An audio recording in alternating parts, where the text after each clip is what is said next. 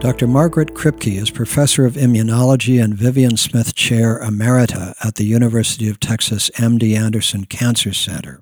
Dr. Kripke is also one of two panelists, along with Dr. LaSalle Lafall of Howard University College of Medicine, on the President's Cancer Panel, which recently produced a new report, Cancer and the Environment.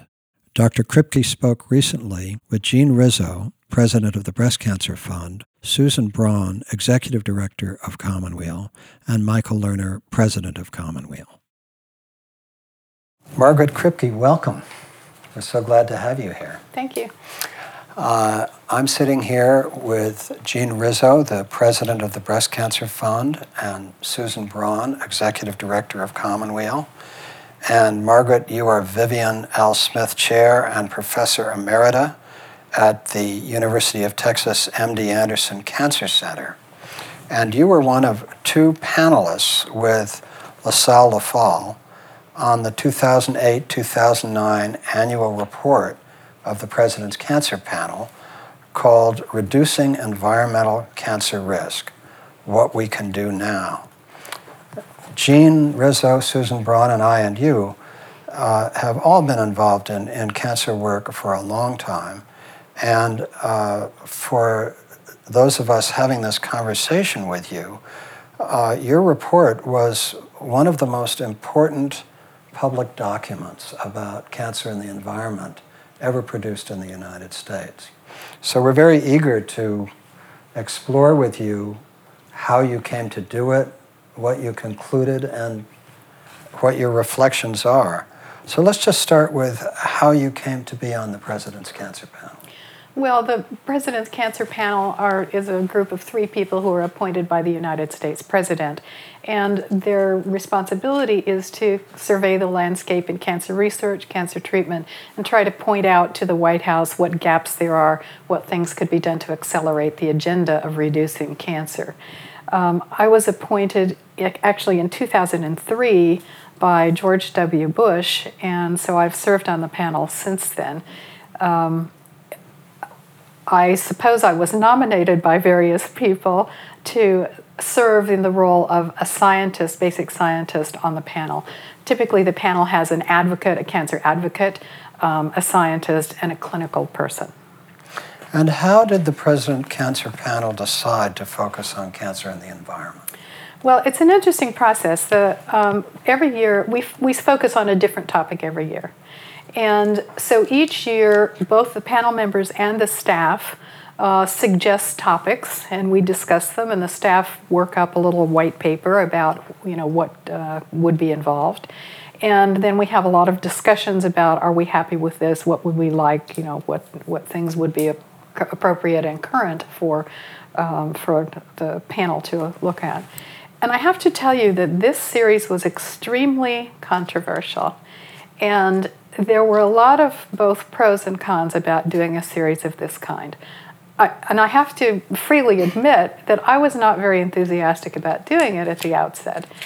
And part of the reasons for that are that environmental carcinogenesis is a topic where there's a lot of controversy, there's a lot of uncertainty, and so you have to think, what is going to be the public message that comes out of that, and what conclusions could we draw when there are so many things where there's just not enough information. So that was one issue.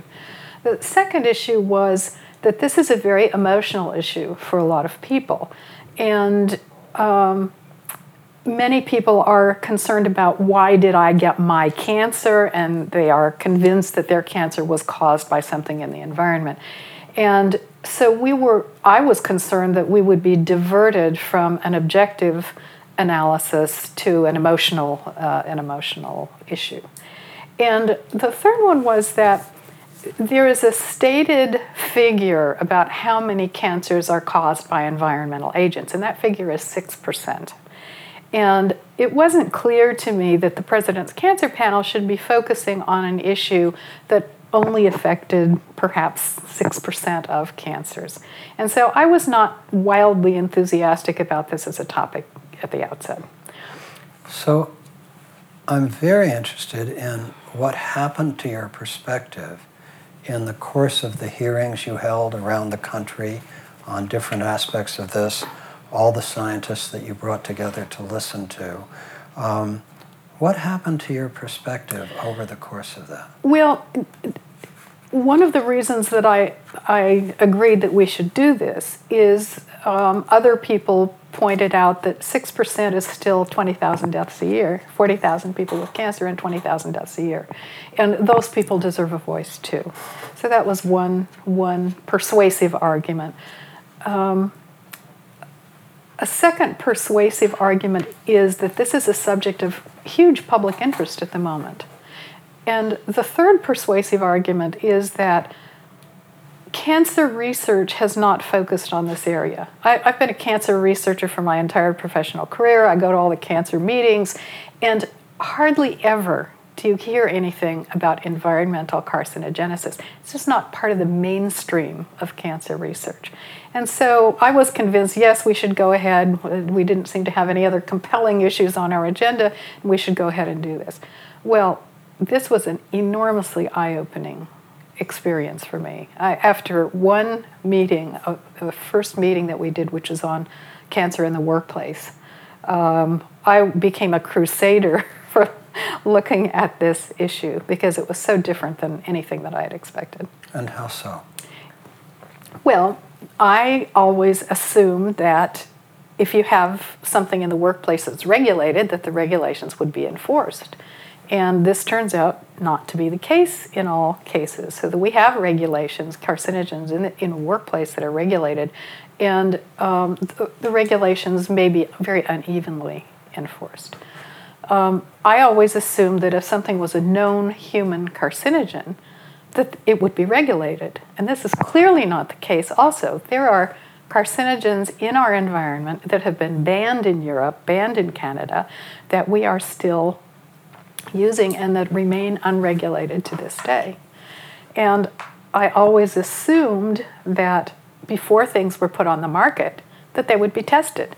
And that too is absolutely not the case. We test very few things for cancer-causing properties. The United States has not regulated much of anything since the 1990s, and so we have really not had much activity in that arena. And the third point is that it's estimated that there are somewhere around 80,000 chemicals, man-made chemicals, that are currently in our environment, most of which have been put there since the end of World War II. And only 2%, around 2% or less of those have actually been tested for cancer-causing properties. Now, some of them obviously are not candidates for cancer-causing properties, but others are. And we seem to espouse the principle of the reactionary principle, which is that until something is demonstrated to be harmful, we don't worry about it. Whereas in other places in the world, people say if we think it's going to be a problem and there's uncertainty, we take a precautionary approach to putting things into the environment. So you went from being a skeptic about doing this to, in your words, a crusader about this. That must have been an extraordinary personal transition for someone who's been one of the leading cancer researchers in the country. Well, it was an eye-opening experience for me. Listening to the testimony of government regulators, government funding agencies, scientists from all walks of life, and hearing their stories about what is going on in this arena was really very powerful. And, I like to think of myself as a scientist as being very open-minded and being willing to listen to various points of view. And I must say I was really overwhelmed by this issue. Overwhelmed in the sense that there was more good science than you expected? No, overwhelmed in the sense that I was so naive in terms of my belief that we were being protected from things in our environment. And did you find in the course of the hearings that there was more science than you expected on this or not? Well, this is not an area where I have personal expertise, Right. so I learned a lot of things about science that was going on. Right. But I think the overwhelming sense is that there needs to be much more science. Yes. And when we started looking at things like agricultural exposures to pesticides and fertilizers and so on, it was very clear that we have very little information about the public health impacts of those things. And so I was left with a sense that we have very little knowledge about what really is going on in our environment, and we need much more information. Jean Rizzo, you have thought about breast cancer and the environment for a long time as president of the Breast Cancer Fund. You were actively involved with the process of the President's Cancer Panel. When it came out, what was your response to it? When that report came out, it was as if everything that you had been working for and those before us had been, whose shoulders we stand on, were, I don't want to say on the one hand validated, it was validating, and on the other hand it was in a form that would communicate so much more broadly than we all could possibly hope to accomplish. So it was this effort that we had over many years to look upstream for the causes of cancer, of breast cancer, and to move the mainstream. And there was the mainstream standing square in it with this report. And I thought, this report will be a legacy piece. People will refer back to it 5, 10, 20 years from now and say, that's when it changed. And that's what I expect from this report. Susan Brohn, you've again spent much of your professional life in the cancer field. When you first saw and read the report, what was your response? It's interesting to me, too, to hear Margaret talk about this, because I, too, spent a good bit of my career looking at biomedical research in cancer, looking at public policy around screening and treatment, both very important, and learned in the last 5 years or so quite a bit more about what we do and don't know about cancer and the environment. And I, too, had the sort of response, the more I've learned, that there is a great deal there that simply doesn't seem to be in the path of vision of part of the group of people working in cancer. It certainly wasn't in my line of vision. And so seeing this report, as Jeannie said, it's validating. It also has a very concise and readable way of explaining where those gaps are and pointing out to us what to look at, what we do and don't know, and also some action steps that people can take so that it doesn't become an area where people feel hopelessness about what can be done. Another thing, too, and Margaret mentioned that there have been estimates about the number of cancers or the percentage of cancers that might be related to cancer in the environment. And the report very clearly shows that those estimates have been flawed. They aren't well grounded in fact, and that we really don't know much about what the public health impact is. And so I think the way the report elucidates that as well and opens up that space to say this might be bigger than we know. It might be extraordinarily important for public health, and I know many of us believe that it is, and gives us an opportunity to explore that more deeply. So I think it's just, I think it has a phenomenal impact and potential for impact moving forward. I think this is something that will live on for a long time. Mm-hmm. Yes, we tried to get an estimate of the number of hits on this report. Jean, I think you got the estimate, somebody did in our group, but there have been a huge number of hits on the internet on this report, so that it's attracted attention all around the world. And I suppose I want to ask you, as you moved from being a skeptic to a crusader just based on what you were learning, did you have any sense of how this report would be received when it came out? And were you surprised by the response? I had no sense of how this would be received, and I was absolutely surprised by the response. First of all, the President's Cancer Panel reports are typically used by policy groups and some research groups to help make their case for their own agenda and so on. Sometimes they're used in policy-making decisions, but typically they don't create a huge, response. This one has been overwhelming, and again, I was, in my naivety, really had not anticipated that would be the case. So this has been both a little scary and very gratifying in terms of the response that we have gotten. And of course, we've had responses on both sides of the fence, of course. I think it's been the links through our site to it have rivaled our own state of the evidence. So it's Really? right up there with that. I mean, people come, they look at that, they go, and they link through and download the report. And I think we've run out. They don't have more printed copies, but we've been ordering 100 or 200 at the time. People Wow. I think we've distributed, 600 or 700 copies ourselves. And people want it. And, people don't usually pick a report No, that size right, up right. for the heck of it. They Right. really want it. So, It's extraordinary. So you said it was both surprising and somewhat scary to get this kind of response. And there were responses on both sides, absolutely so.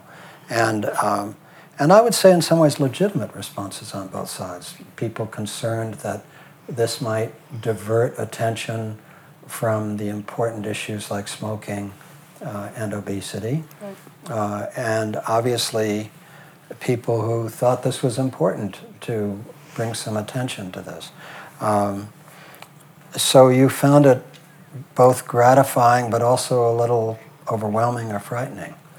What was the gratifying part? What was the frightening or difficult part? Well, the gratifying part is just that there are so many people who are interested in the report. And people who are interested in environmental issues have been very supportive and very responsive to the report, which is very gratifying. On the other hand, there have been a lot of critics for the report. And one of the major criticisms is just what you said, that this report focuses very specifically on environmental causes of cancer and does not include lifestyle factors such as tobacco, nutrition, exercise, and so on. In defense of the panel, I should say that our report 2 years previously had been on lifestyle factors and their role in cancer causation, where we spent half of the report looking at tobacco and half of the report looking at nutrition, exercise, obesity, and those factors in cancer. And one of the criticisms that we received from that report is you didn't include anything about the environment. And so we thought, okay, well, we'll look at the environment on this one, and because we had just done a report on the other factors. And also the year before this one came out, we did a report on what are the 3 most important things you could do to reduce the burden of cancer today. And number 1 is, of course, getting rid of tobacco. So we felt like we had looked at that issue fairly comprehensively, and I don't think that this detracts from other issues. I think people understand multi-causality of diseases, and so I don't think that saying there are things in your environment that might be dangerous keeps people from thinking, well, tobacco is bad for you also. Right. Jean Rizzo, as you read the report and you've thought about it carefully, were there particular areas of interest or questions that came up for you that you'd like to explore? In reading the report, I was impressed by the call out of hazards related to medical health care and also to military. I thought that was often not, those 2 areas are not addressed. They're a little bit, they're sacred cows in some ways, and they get weaved into the rest of the issues. So I, in particular, where the 50 plus Marines or more from Camp Lejeune exposed to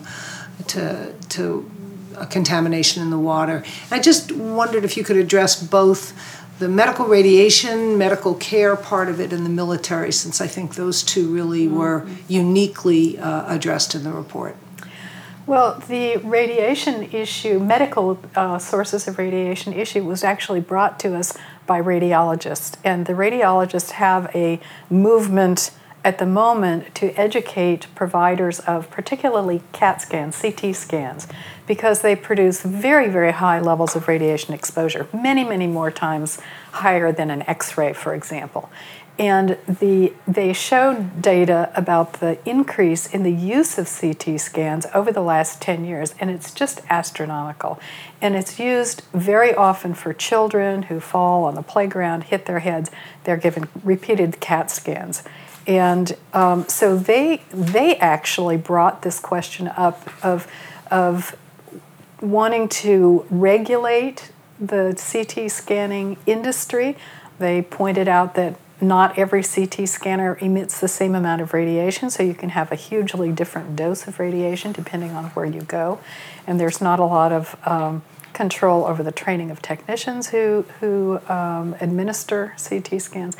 So they actually brought this to our attention, and they are very actively engaged in trying to limit the number of CT scans, not get rid of them because they're incredibly valuable as a medical tool. So are X-rays, and so are dental X-rays, so is mammography, and so on. But the excessive use of those things is what they're concerned about, and I think that's what came out in the report. I remember hearing the testimony on that, and it was frightening. Yeah. I mean, in fact, it seemed to me one of the areas where we could do the most good and reduce harm, where there's just a real opportunity for a shift in practice, is right there. So many of these things are vast, difficult problems, and that's one where we could really make a difference. Yes, and I think the American Radiology Society is in fact doing exactly that. Exactly, yeah. And what about the military toxics? As Jean Rizzo mentioned, we just interviewed a Marine and a son of a Marine who were among the 60-some Marines from Camp Lejeune known to have male breast cancer. It's just an extraordinary concentration, and we don't even begin to know what the total number of male breast cancers are, but it appears to be related to water contamination at Camp Lejeune. And it's a very interesting science issue as to what the linkages are there, which are now being explored. But it raises the whole question that Jean is raising about military toxics, and both the impact and your important and strong language about that in the report, where you said that there should be, if I remember, an aggressive effort to reduce military toxics. What about that area of interest? Well, one of the issues from the military is that of all of the designated Superfund sites in the United States, which are heavily contaminated with toxic materials, which are seeping into the groundwater and get out of what they're contained in and get into the environment, a number of those are actually from military bases. And so nearly 900 of the Superfund sites. Thank you. I didn't want to misquote. So yes, and so it seemed to us that the military has not moved aggressively to do anything to clean up these sites, and they've been very reticent to investigate or to publicize the effects of these substances in the environment. It's very similar to the case that we've had over the last few years with what are called the downwinders. These are people who live in Arizona and downwind of the atomic test sites. And there's a whole group of people who are now experiencing cancer and whatever from the tests in the 1950s. And they've had a very hard time getting any kind of remuneration or assistance from the military or from the federal government from being innocently impacted by these tests. The same is true in the Marshall Islands for the Marshall Islanders who were really recipients of heavy doses of radiation from nuclear testing.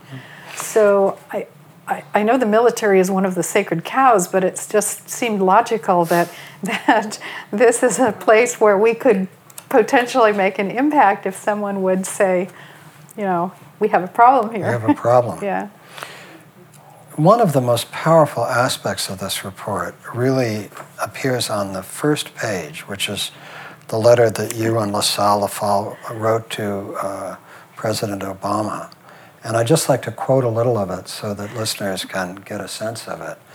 You say, "Dear Mr. President, though overall cancer incidence and mortality have continued to decline in recent years, the disease continues to devastate the lives of far too many Americans. In 2009 alone, approximately 1.5 million American men, women, and children were diagnosed with cancer and 562,000 died. With the growing body of evidence linking environmental exposures to cancer, the public is becoming increasingly aware of the unacceptable burden of cancer resulting from environmental and occupational exposures that could have been prevented through appropriate national action." And you then go on to say, "The panel was particularly concerned to find that the true burden of environmentally induced cancers has been grossly underestimated. With nearly 80,000 chemicals on the market in the United States, many of which are used by millions of Americans in their daily lives and are or understudied and largely unregulated, exposure to potential environmental carcinogens is widespread." And at the end, you say, "All levels of government, from federal to local, must work to protect every American from needless disease through rigorous regulation of environmental pollutants. Environmental exposures that increase the national cancer burden do not represent a new front in the ongoing war on cancer. However, the grievous harm from this group of carcinogens has not been addressed adequately by the National Cancer Plan. The American people, even before they are born, are bombarded continually with myriad combinations of these dangerous exposures. The panel urges you most strongly to use the power of your office to remove the carcinogens and other toxins from our food, water, and air that needlessly increase healthcare costs, cripple our nation's productivity, and devastate American lives." These are strong words from two highly respected, distinguished cancer scientists. You must have thought long and hard before you wrote that letter. Well, having thought longer and harder since the letter came out, I might not have made it quite as bombastic as it is. But in point of fact, that is a letter that was designed to attract some attention to the report. And as I mentioned earlier, very often the reports sit there and no one pays too much attention. And we thought, we really need something that will capture the attention not only of the White House, but of the American public. And so it's, as a scientist whose whole career is based on objective evidence before you make a conclusion, this is a little far out for me even.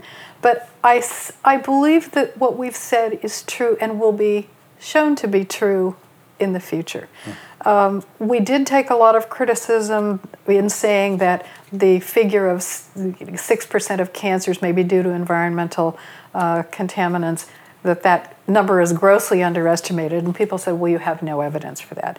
I think we will have evidence for that. I think evidence is growing that that's the case. And even the authors of the study that concluded that there was 6%, this represented 6% of cancers, first of all, that was 30 years ago. And secondly, even they said that this is really an underestimate. We've only included a few things in this calculation, and this is an underestimate. So I think we will be proven correct on those grounds. Susan Braun, as you read the report, what came to the surface for you as the key points or questions that would be most interesting to explore with Margaret? There were so many. I mean, I think it was nicely balanced in all of the point areas that are brought up. But one that's particularly interesting as well is the disproportionate effect on children and on underserved populations, and how the number of children's cancers, for example, although mortality is down, incidence is up. Yes.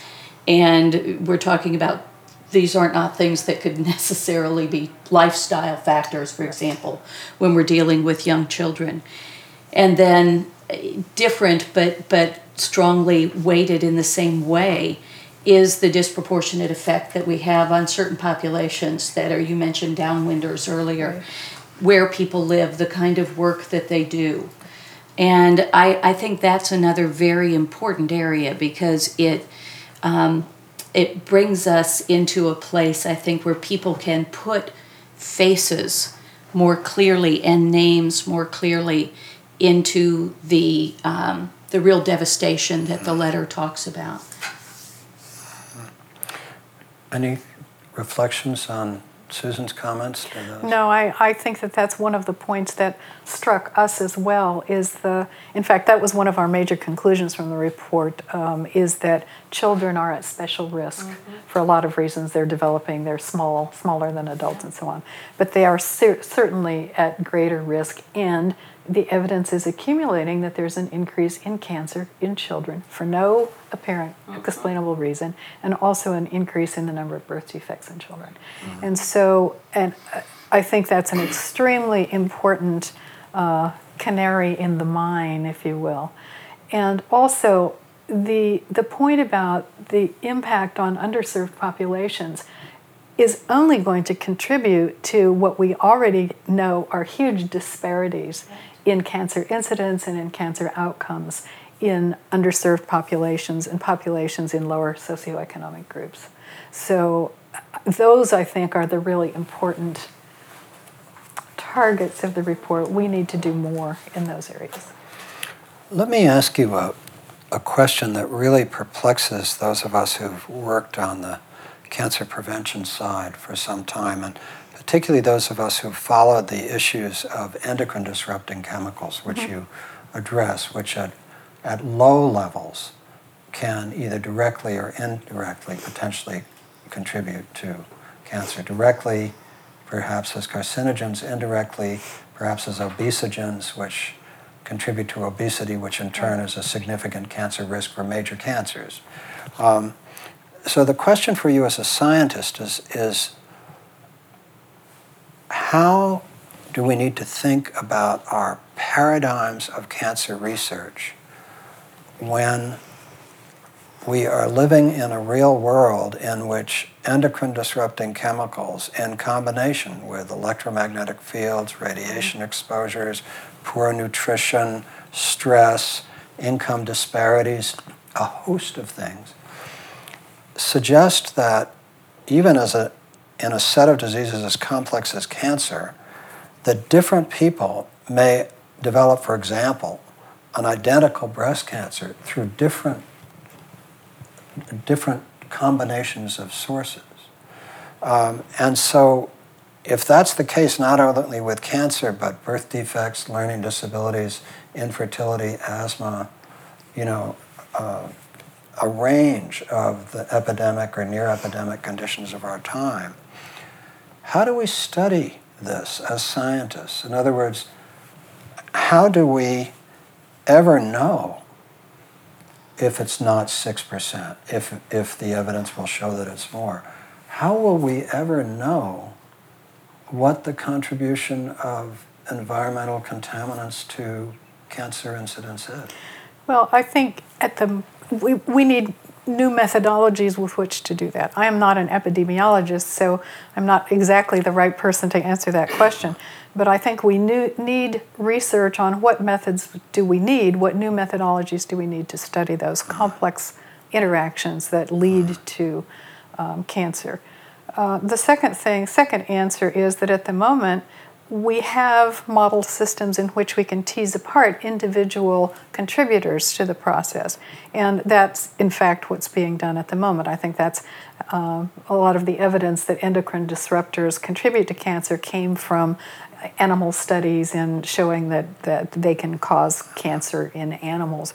And so there are a variety of approaches in existence to look at the cancer-causing properties of certain chemicals. But putting it all together and trying to assess an individual's risk of developing cancer when you're talking about a lifetime of exposures and changing exposures is really very challenging. And as I say, we need some good science in epidemiology on how to do that. Had you thought about the issue of endocrine disruptors much before you joined the panel on this? Had that been an Oh, area? yes. Oh, that's yes. been an area Yes. you've thought a lot about. It's not an area that I've worked in, but I've certainly heard it discussed in many contexts previously, yes. Mm-hmm. Because in the world of science discourse that we work in, that's been a quite central issue. And its implications, for example, for protecting Americans from cancer risk are really startling. If these very low dose exposures in utero can have lifelong effects, it poses tremendous challenges to all our regulatory regime.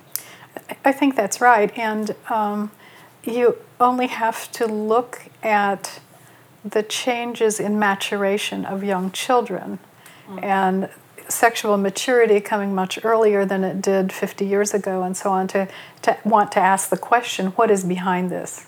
And certainly this is not a changing gene pool. It's too rapid an onset to be something that has been evolving from genetic alterations. So the other logical conclusion is that it is something in the environment driving this pattern. But the pattern is unmistakable.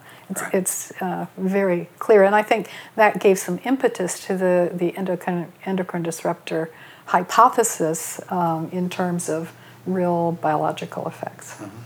Jean Rizzo. In the very beginning, we talked about, and you talked about, the precautionary versus the reactionary. And so if we have a model that in order for science to affect policy, public health policy, you have to know exactly with absolute certainty and proof. If we hold to that model, and on the other hand, we know we have a very complex issue here. If we hold to the model of waiting to understand exactly, we wouldn't act.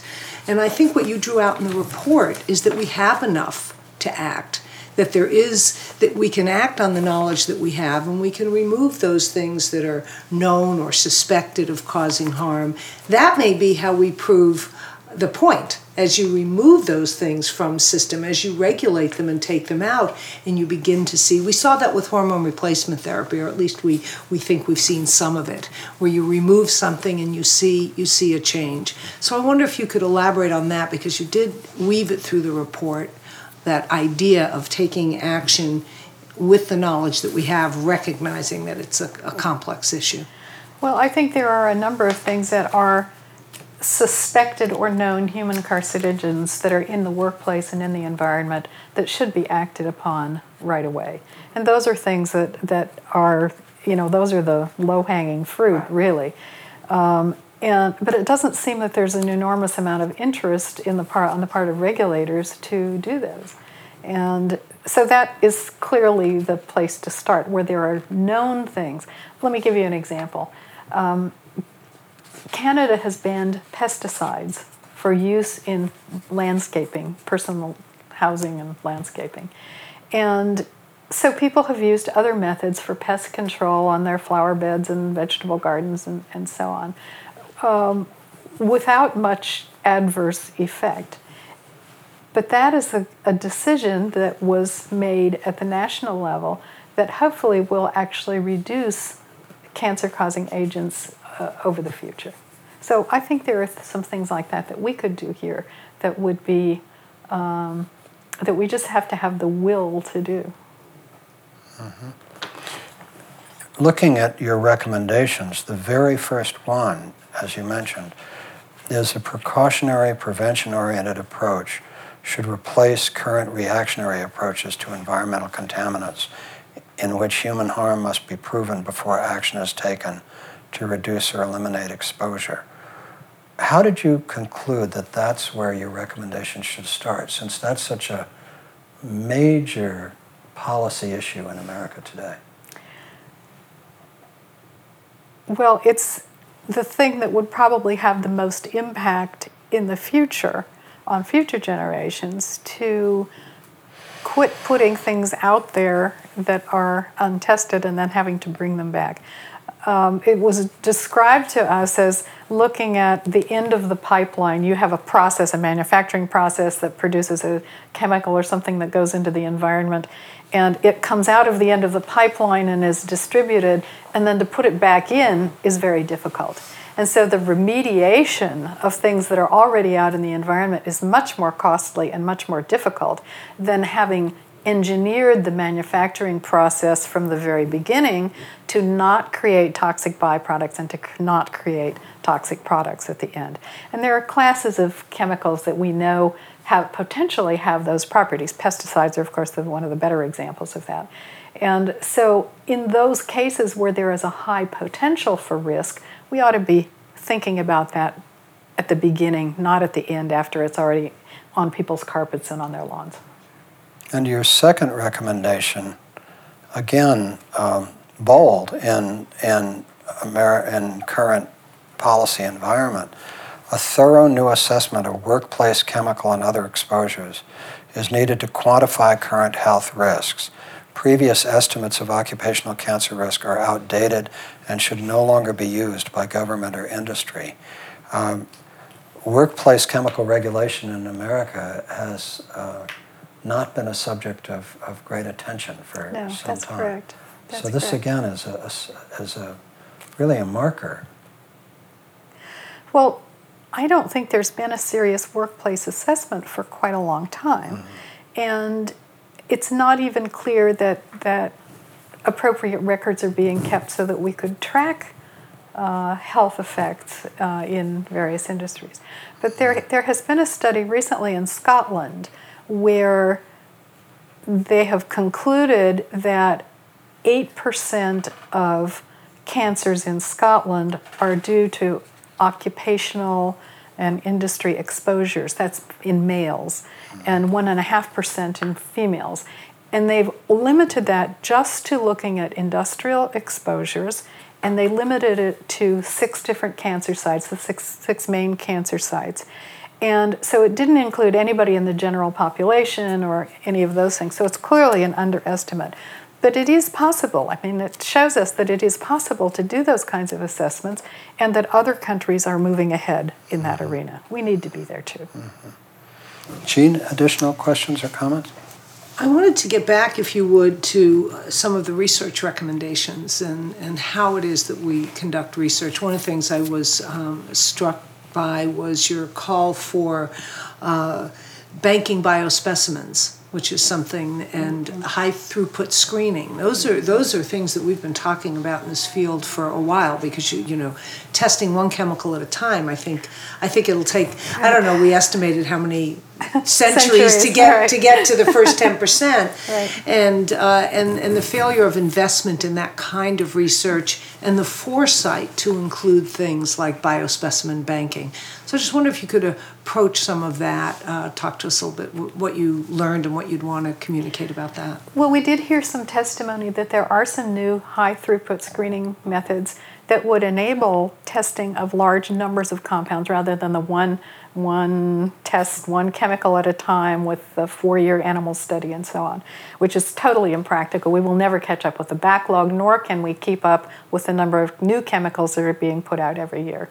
So unfortunately, there is not a lot of support for research of that kind. That's the other part of the testimony that we heard, is that it's extremely difficult to get funding agencies to fund that kind of research. So I think it's extremely important that we change the focus of research in the cancer field and take some of the focus away from treating advanced disease and put some of the focus on the upstream part of the equation, because that's where all of the life-saving is. The money-saving and the life-saving is when you prevent cancer or you detect it early, not at the end of the end of life diseases. And given that somehow that's such an obvious conclusion, why is it, do you think, that it's so difficult for a national cancer research agenda, largely funded by taxpayers, to move in that direction. I'm always just curious about, it's not as if anybody's suggesting abandoning research on, advanced cancers, but somehow it's been so difficult in America particularly to move even a small portion of the resources into primary cancer prevention, environmental cancer prevention. I don't have an answer for you to that question. I mean, I think the answer is complex. One is, it's easier to generate a lot of concern and a lot of support for curing cancer. I mean, we have talked for decades in this country about the war on cancer, the cure for cancer. That has been the focus, and people are energized around that agenda, as they should be. It's much more difficult to say, let's look at causation of cancer, because the immediate effects are not apparent. There isn't an immediate outcome as there is in a life-saving cancer therapy, for example. So I think it has to be a philosophical shift in terms of what you want to support. And this is taxpayers' money, and taxpayers want to cure cancer. And I don't think that there is as much public pressure on preventing cancer or early detection of cancer as there is on curing cancer. But that's where it has to come from. It has to come from the American public. Susan, other questions and thoughts? I think wrapping that into what you said earlier about the kinds of regulations and laws that there are in Canada, that there are in Europe, and that aren't in place here, and that speaks to the public will for looking at prevention, for taking a precautionary approach, and for looking upstream, that we don't seem to have that same interest in this country, or at least the majority interest doesn't seem to be there yet. So, and I know the answer to why that might be is pretty complex. But any thoughts from what you all have discovered here and found out about how that might change, whether it might change courses of action that are important? Well, it will only change if there's public pressure to do so, because there are a lot of economic interests in the world that are geared toward not having that happen. And anything that you say, particularly in today's economic times, you don't want to do anything to impair business and the growth of business. And all of these things are viewed as having a negative impact on business and productivity. And so that's what you're fighting against. Again, that's why I'm convinced that the only way to really change this is at the grassroots level. If people demand it, it will happen. That's how we got more money for cancer research. People demanded that we would spend more money on breast cancer, for example, and they demanded that more money be spent on prostate cancer. So the public has the ability to change the federal agenda. They haven't done it here yet, but I'm hoping that this report will stimulate some action in that regard. I think when you talk about the economic issues involved, there are those who believe that the best approach to the whole cancer prevention might be the investment in green chemistry. Yes. Because that would shift the economics of it. If we could create safer products and they could be profitable, then we could move the system, because there is such a big economic influence. I liked your approach in the report to not only talk about the value of green chemistry, but the necessity of ensuring that those alternatives truly are safer and are also scrutinized. And you spent time in the green chemistry piece. I wonder if you could comment on that. Well, it just seemed very logical to us that that's what needed to be done. And I know that there are state initiatives out to try to put more emphasis on green chemistry and on manufacturing processes that would provide safer products. There's always a danger when you do that the substitute that you are creating also has its own problems. We saw that with the reduction in chlorofluorocarbons, for example. When we got rid of the chlorofluorocarbons, some of the substitutes also had health effects and problems, environmental problems. So I think you do have to keep an eye toward we say we need more safer alternatives to certain pesticides and chemicals and so on. We need to keep an eye on whether those safer alternatives are truly safer.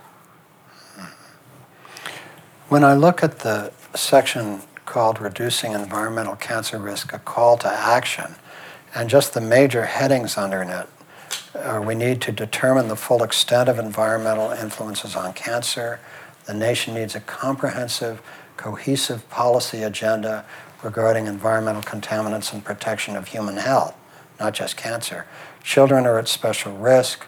Continuing epidemiological and other environmental cancer research is needed. An environmental health paradigm for long latency disease is needed, speaking of endocrine disruptors. Existing regulations for environmental contaminants need to be enforced and updated. Stronger regulation is needed. Radiation exposure from medical sources is underappreciated. Medical professionals need to consider occupational and environmental factors.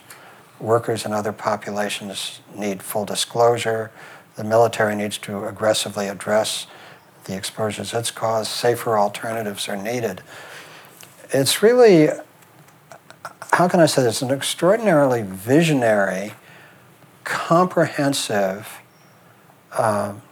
response to the set of hearings that you held. Presumably, neither you nor LaSalle, in terms of your background or academic lines of work, had, or perhaps I'm wrong, but perhaps that breadth of creating a agenda and a call to action of that breadth must have been a very challenging thing. It must have been challenging to look at the research that you heard about and then come to such a comprehensive and, to my mind, deeply thoughtful set of conclusions. Was that a challenging aspect of the work? Well, yes, just because of the breadth of the topic, for one thing. And we spent probably as much time discussing the conclusions and recommendations as we did on anything else in the report, because we wanted to make sure that we captured all of the crucial elements there, such as the people exposed to radiation from military sources, and we wanted to make sure that it was comprehensive. And at the same time, if you have a laundry list of 50 things, it loses impact, it loses emphasis. So trying to get the right balance there, I think, was challenging. I should also say that the President's Cancer Panel is blessed by having an exceptionally good staff. And these are researchers who follow up on the literature. They check all the facts. People presented white papers as part of their testimony. They checked all the references and made sure that they were quoted correctly and so on. So between having a very expert staff helping to put this together and also an extremely talented and experienced writer who actually puts the things into words, that is enormously helpful, and they contributed significantly to the report. It was not just LaSalle and myself. Thank you for that. Jean Rizzo, any final thoughts or reflections or questions for Margaret? This report goes to the President of the United States, to the administration. Is it, you have a history of having reports and delivering them to the President. Is there an expectation of a direct response, an indirect response when the President gets this report? How do you have a sense that the administration has heard it? What are the opportunities for presenting or the response loop on that? Typically, we do not get a response from the White House, and the report is not delivered personally to the President. It goes through staff assistance to the White House, and so we have not heard back from the White House. We occasionally hear from some of the government agencies, but not often. And I must say, I guess I'm a little surprised that there has been no response from industry or from government agencies. And so I'm not quite sure how to interpret that. Susan? As I look at this in all that it is and all that has gone into it, it strikes me as extraordinarily important, not only for people who are living with cancer right now, but for all people who are at risk for cancer, which is pretty much all of us. And that what you've done here can help us not only encompass that extraordinarily important look at what do we do with individual people who have cancer today, but what can we do for individual people, even if that action is taken at a much larger than an individual level, who are at risk, the real lives that this can impact. And I think that is clear in this, and I'm hopeful that, as you said, for people to come forward to say this is something we must pay enormous attention to, that human level of understanding and the ability to diminish suffering can be touched upon, can be understood, can be grasped, and potentially can be put into practice. Well, that is actually one of the reasons that there is a separate section in the report that says things people can do. What can individuals do to reduce their personal risk of cancer? Because you can't put out a report like this and not give people some clues as to what they might do. Protect children. If you work in an industry with chemicals, wash your clothes and take your shoes off before you come into the house. Little practical things that people can do, which I think are very important.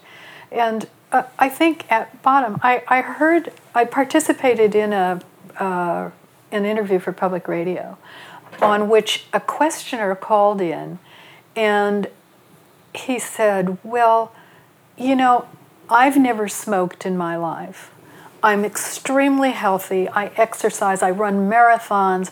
There is no one in my family who has ever had cancer, and I have cancer. What about me?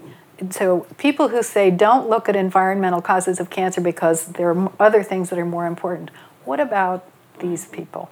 And I thought that's a very telling argument, and people do need to have their concerns addressed. And I hope the report does that. Thank you. Margaret Kripke, thank you so much for this conversation. Are there any final thoughts or reflections you'd like to offer, or do you feel that you've said what you have to? I think I've said what I had to say. Okay. We're deeply grateful to you and honored and grateful. I can't tell you how many people around the country and around the world who've devoted themselves to health promotion and disease prevention will be forever grateful for your report. So we just thank you so much for all the effort that went into creating this. Thank you. Thank you. Thank you. Yeah.